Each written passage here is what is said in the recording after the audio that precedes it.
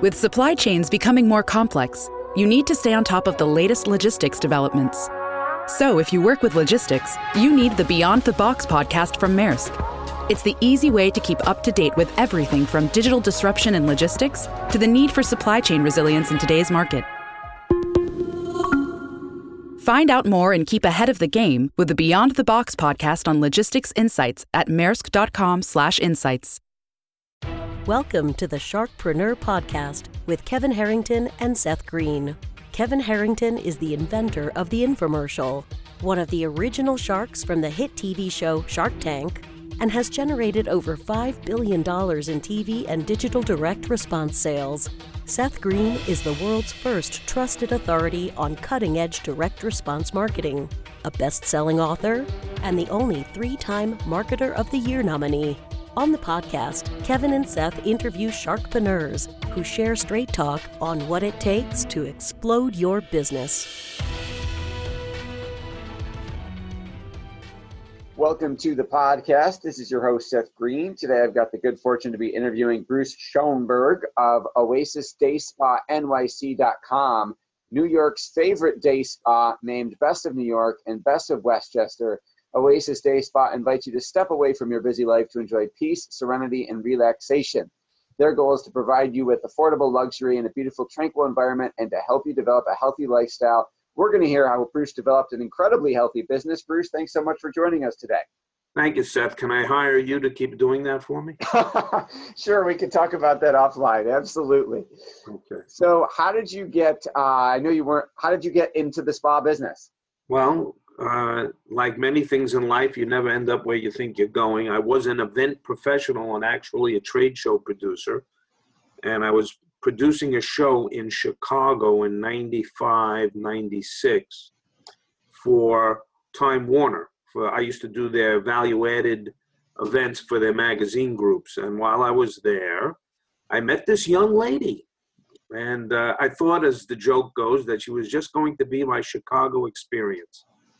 But she turned out to be, at that time, my life experience for quite a while. And when I came back to New York, she was a massage therapist. So when I came back to New York, we kind of did the long distance dating thing. And lo and behold, I ended up asking her to marry me. But she was somewhat hesitant because I was on the road a lot. And I was producing events all over the country. And so I had been doing that for such a long time. I said it might be nice to get off the road. And I started to look at other businesses. And eventually, believe it or not, I got into the spa industry. And did you take over Oasis Day Spa? Did you buy it from someone or did you start from scratch? I started it from scratch. Actually, I was lucky enough to get into the business just as the wave was hitting for this as a lifestyle for millennials as well as for most people at that time. I don't think they were calling them millennials then. They were Gen Xers. But it became a part of people's everyday life, taking care of their health and wellness. So I was in the right place at the right time. All right. I'm sure there's more to it than that. How did you start? How did you find the location? How did you decide on your services? Well, first of all, I don't think there's anybody that's successful out there that hasn't done their homework and did a lot of research. And I can tell you that I did a tremendous amount of research. I was quite hesitant at first because I had never been in a B2C business before. I'd always been doing B2B. And so retail obviously scared me because I had some friends that were in it and people, mostly restaurateurs, and I saw the fragility of that. And so I started out by initially resisting even thinking about going into the business. And I went and visited business brokers to see what else was out there. And in the mid-90s, with the internet taking over and the advent of how digital has impacted our world, I was blown away by how many printers were actually for sale. And so that made me realize that technology was reshaping businesses. I had already seen it with the internet in the mid-90s, but it kind of scared me off at the time from looking to purchase a business, which would cost a substantial amount of money and having no guarantees. So after 3 or 4 months of looking at many different options, I eventually kind of warmed up to the idea of looking at the spa industry. And I started out by actually going to trade shows, which was something I knew. So I went to trade shows that were that were being produced for the spa and wellness industry. I visited 2 or 3, spoke to a lot of people, and then, believe it or not, I did it the old-fashioned way. I went to the New York Public Library on Fifth Avenue and started doing research on how to be a retailing business. So I kind of was motivated to be a good student again, and I must have put in 40 or 50 hours of time at the public library reading as much as I could about it. And at the same time, I started going with my future wife to visit day spas. I initially had opened up the Yellow Pages, which was relevant back then, and I started to look at all the day spas that were in Manhattan at the time. There were like 56, that's what I remember, 56 day spas. And I remember turning to my ex-wife saying, why do they need 57 if there's 56 already? And what we ended up doing is going to visit many of the spas to see the entire range of businesses that were out there, from what you would call low end to high end. And after all of the research that went on, I realized that this could be a viable business. I was reading more and more about how it was becoming a part of the lifestyle. So then I sat down and started working on a business plan.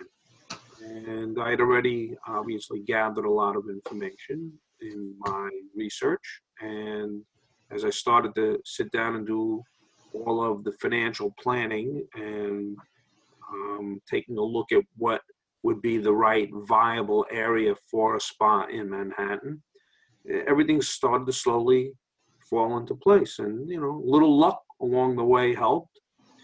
And eventually I decided to self-finance. I borrowed a little bit of money from my family, but about 80% of the initial startup costs were out of my pocket. And I opened up in the beginning of 1998.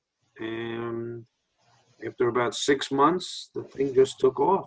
A couple of great reviews using PR, and the rest is history, so to speak. That is absolutely incredible. I'm sure the longer version of that story could, if it hasn't already, and probably should fill a book.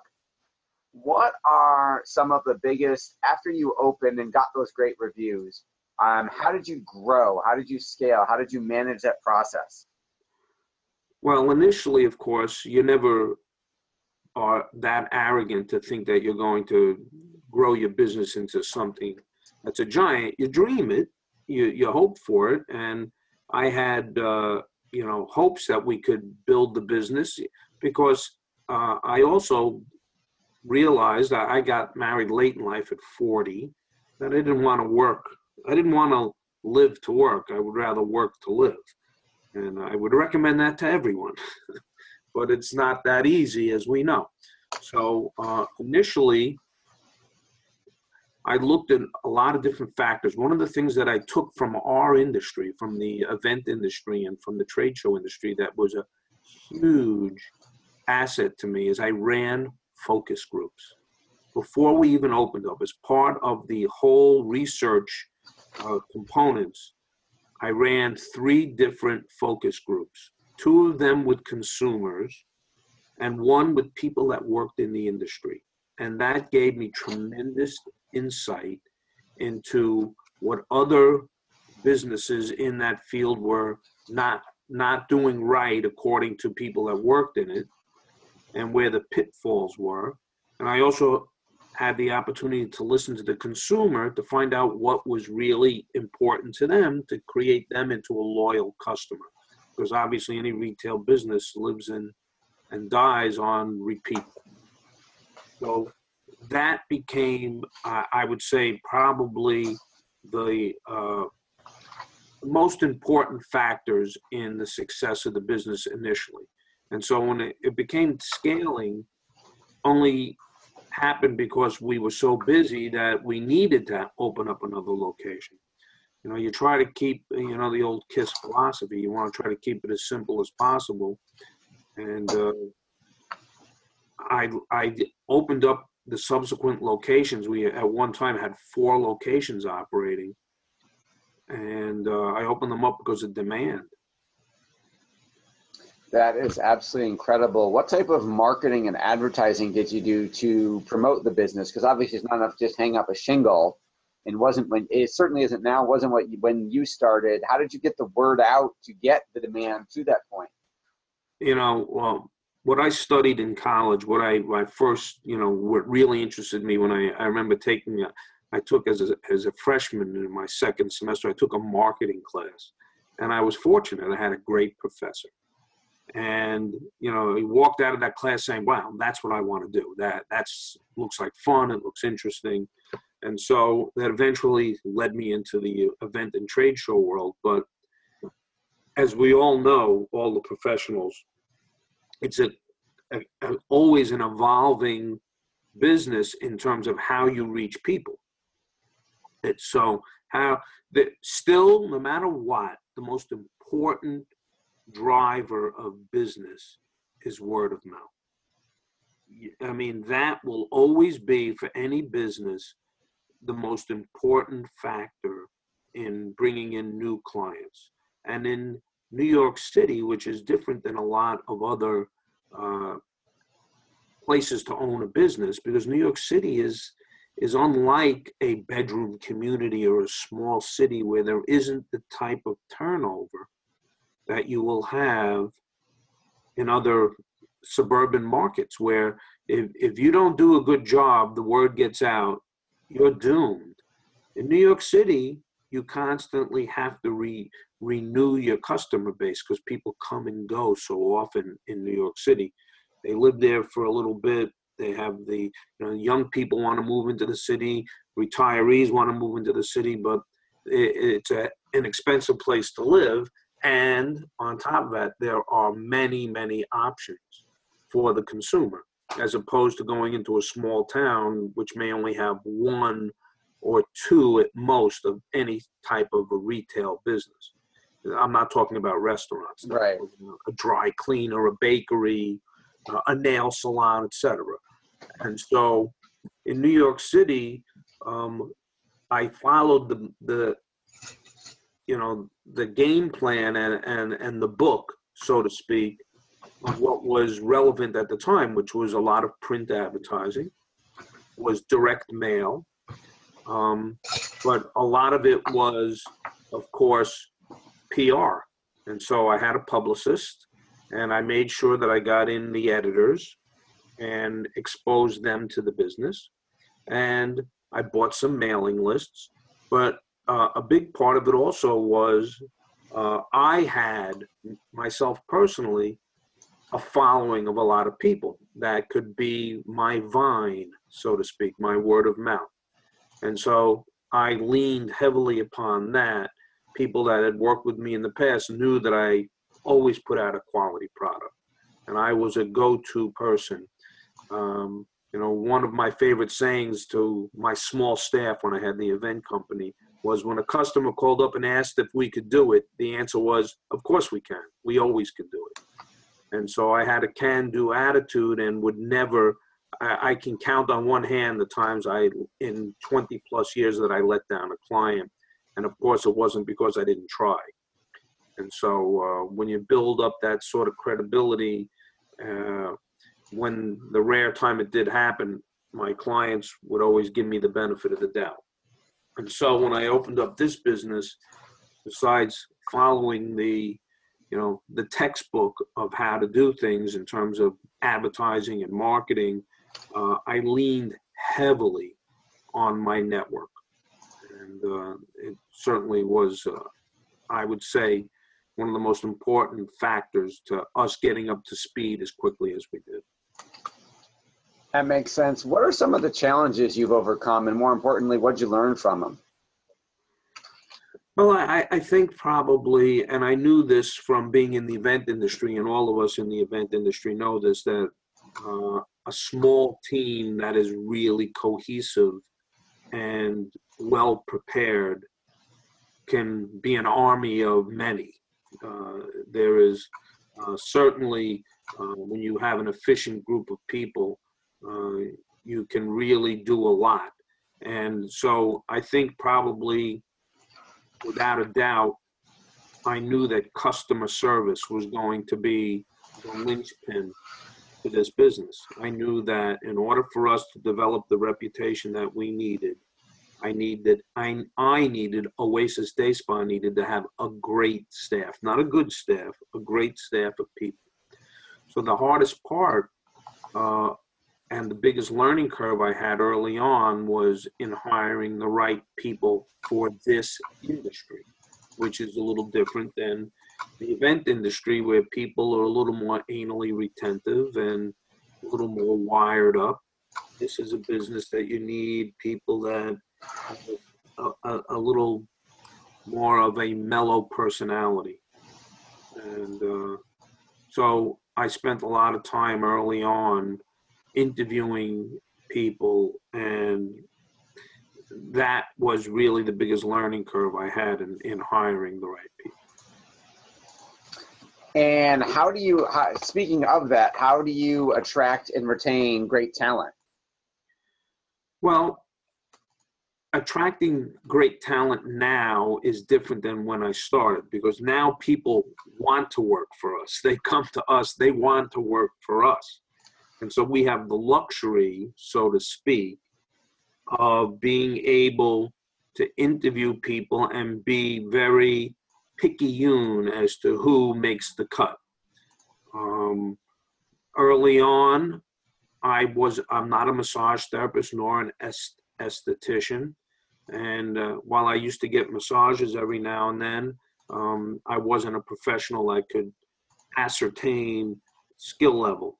Fortunately, my wife was at the time. She was able to know a good massage. I hired, on a recommendation of a friend of mine, I hired away from a pretty well-known spa in New York, one of their top estheticians. You know, you had to pay a little extra, but that's part of getting the business off the ground correctly. And I brought the proper professionals around me to complement my skill sets, which were operations and marketing. And so operations and marketing was what I focused on, and I hired the right people to support me. And so that's what I worked on in the beginning, to make sure I had the right staffing. Now, of course, after almost 20 years in the business, I would, and rightfully say, I'm one of the experts in the industry now. Absolutely. You've certainly earned your stripes. What do you like best about your business? Well, I'm a people person. I love working with people. I'm a team builder. I mean, the satisfaction that I used to get from the linear element of running an event or a show, the beginning of a show till the close of a show, it was very easy for us to know whether or not we had a successful show or not. We knew even before the show opened, we had we had a lot of indications as to whether we were going to have a good show or not, or a good event or not. Of course, there were certain factors that are out of your control, and those you have to prepare for, and you also have to be able to roll with the punches when they occur. But like in the business now, I can't control the weather. I can tell you this: we were building out our second spa at One Park Avenue. I had signed the lease for that location August 5th, 2001, 5 weeks before 9/11. And so that morning, we had an architectural meeting, one of the final meetings. We had already were 3 meetings into how we were going to start. Construction was supposed to start September 15th so that we would be open before Christmas. We had an 8-week build out, 8 to 10 weeks. And so we wanted to be open before Thanksgiving. And of course, everything changed on 9/11. We eventually got open, but I can tell you that that was one of those factors that are out of your control. Yeah, there's nothing. I mean, there's no way to know. Yeah, absolutely. And our newest location, which is not so new anymore, which is the Westchester location, which is won Best of Westchester 8 years in a row. We signed the lease for that location on March 30th, 2008, roughly Jesus. 2 months before the world went on fire, you know. Bear Stearns went out of business the middle of June. Yep, And Lehman Brothers Lehman went Brothers bankrupt. was gone in September. You lost a ton of potential business. Right, and Bruce didn't get, I don't think Bruce slept much for those next 6 months. And I in can't fact, even imagine. It's fun. I opened a business October 27th, 2007. So, but All it right, was so not there a you go. spa. I was actually in financial services, so it was worse. But I feel your pain. yeah, I mean, and not just me. You realize in a business like ours, where people do come to escape, you saw the pain that people were going through. You know, I remember the first time that when we first started the business and people asked me what I really do, I'm really, Seth, I'm the chief cook and bottle washer. So whatever it takes to run your small business, a successful entrepreneur will do. And that's what I would certainly encourage anybody that's listening that's starting a new business. You have to roll up your sleeves and do whatever it takes. So when we first started the business in 1998, I was the receptionist. In fact, the first day we opened up, the reception desk wasn't done yet. It was supposed to be delivered and it wasn't. So I had my grandmother's little card table as the reception desk. It was, at the same time, as embarrassed as I was, I'm sorry I threw that table out. Oh man, I bet. That is an archived item, really. And so I think back to the factors that go into making a successful business, and the things that are out of your control and the things that are within your control. And I remember the first time a woman was checking out, and I asked her, "So how was your massage?" And she burst into tears, and I was just completely flipped out as to like, are you okay? What happened in there? She goes, "No, it was great. I'm having an emotional release." Oh, wow. And of course, I'm like, all right, this lady's crazy. And I go home and I said to my wife, I said, this is what happened to me. She goes, you don't realize so many people, the power of touch. There are a lot of people that don't have that. They don't have whatever it is they're working through on that massage table. They truly are therapists. They help people deal with issues. And this woman expressed whatever she was going through by releasing it at the moment I asked her how everything was. So I have a completely, over the almost 20 years in this business, I have such respect for the people that work within the business. And I have such respect of the awesome power that the services that we provide people, what a healing, force it can be. That is absolutely incredible. What do you want to share that I didn't think to ask you? Well, I would say, basically, I don't want to ever assume anything, but I'm figuring a lot of the people here are trying to either start a business Or grow one? or have just started one. Your business plan is a living document. And that's the one thing I can tell you, even after 20 years, I know what works here, but I'm constantly tweaking it. And most importantly, I'm speaking to my staff because, they're the infantry on the ground. And I'm getting feedback from them on what I should, how's this working? How is that working? What I want them to feel invested in the business, that it is not just, I'm the owner and yes, I'm the general, but they're the army. And I need them to know. I use a lot of analogies, sports analogies, whatever teamwork analogies that I used when I was in the event industry, because like I said, 10 people can put on a trade show at the Javits Center that's, 500,000 square feet if you got the right 10 people. So that's kind of how I try to implement the mentality here, that the staff has to be vested in the business. Whether the hiring that your people do, that the people that are listening to this, the hires that you make are so critical that you should be making them feel valued and a part of the decision-making process, even if you don't take their advice, and you don't follow through on the actions that they do. The fact that they're being heard and making them know that their opinions are valued, and to make sure that your business plan evolves, because the industry is going to evolve. All the businesses that your customers are going to evolve. And so you have to be nimble enough to be able to evolve with them.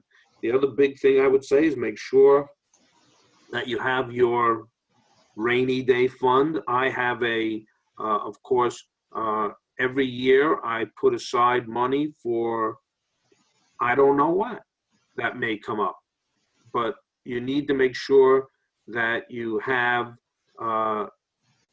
taken into consideration whatever your cash flow is, that it could potentially, change dramatically from factors outside of your control.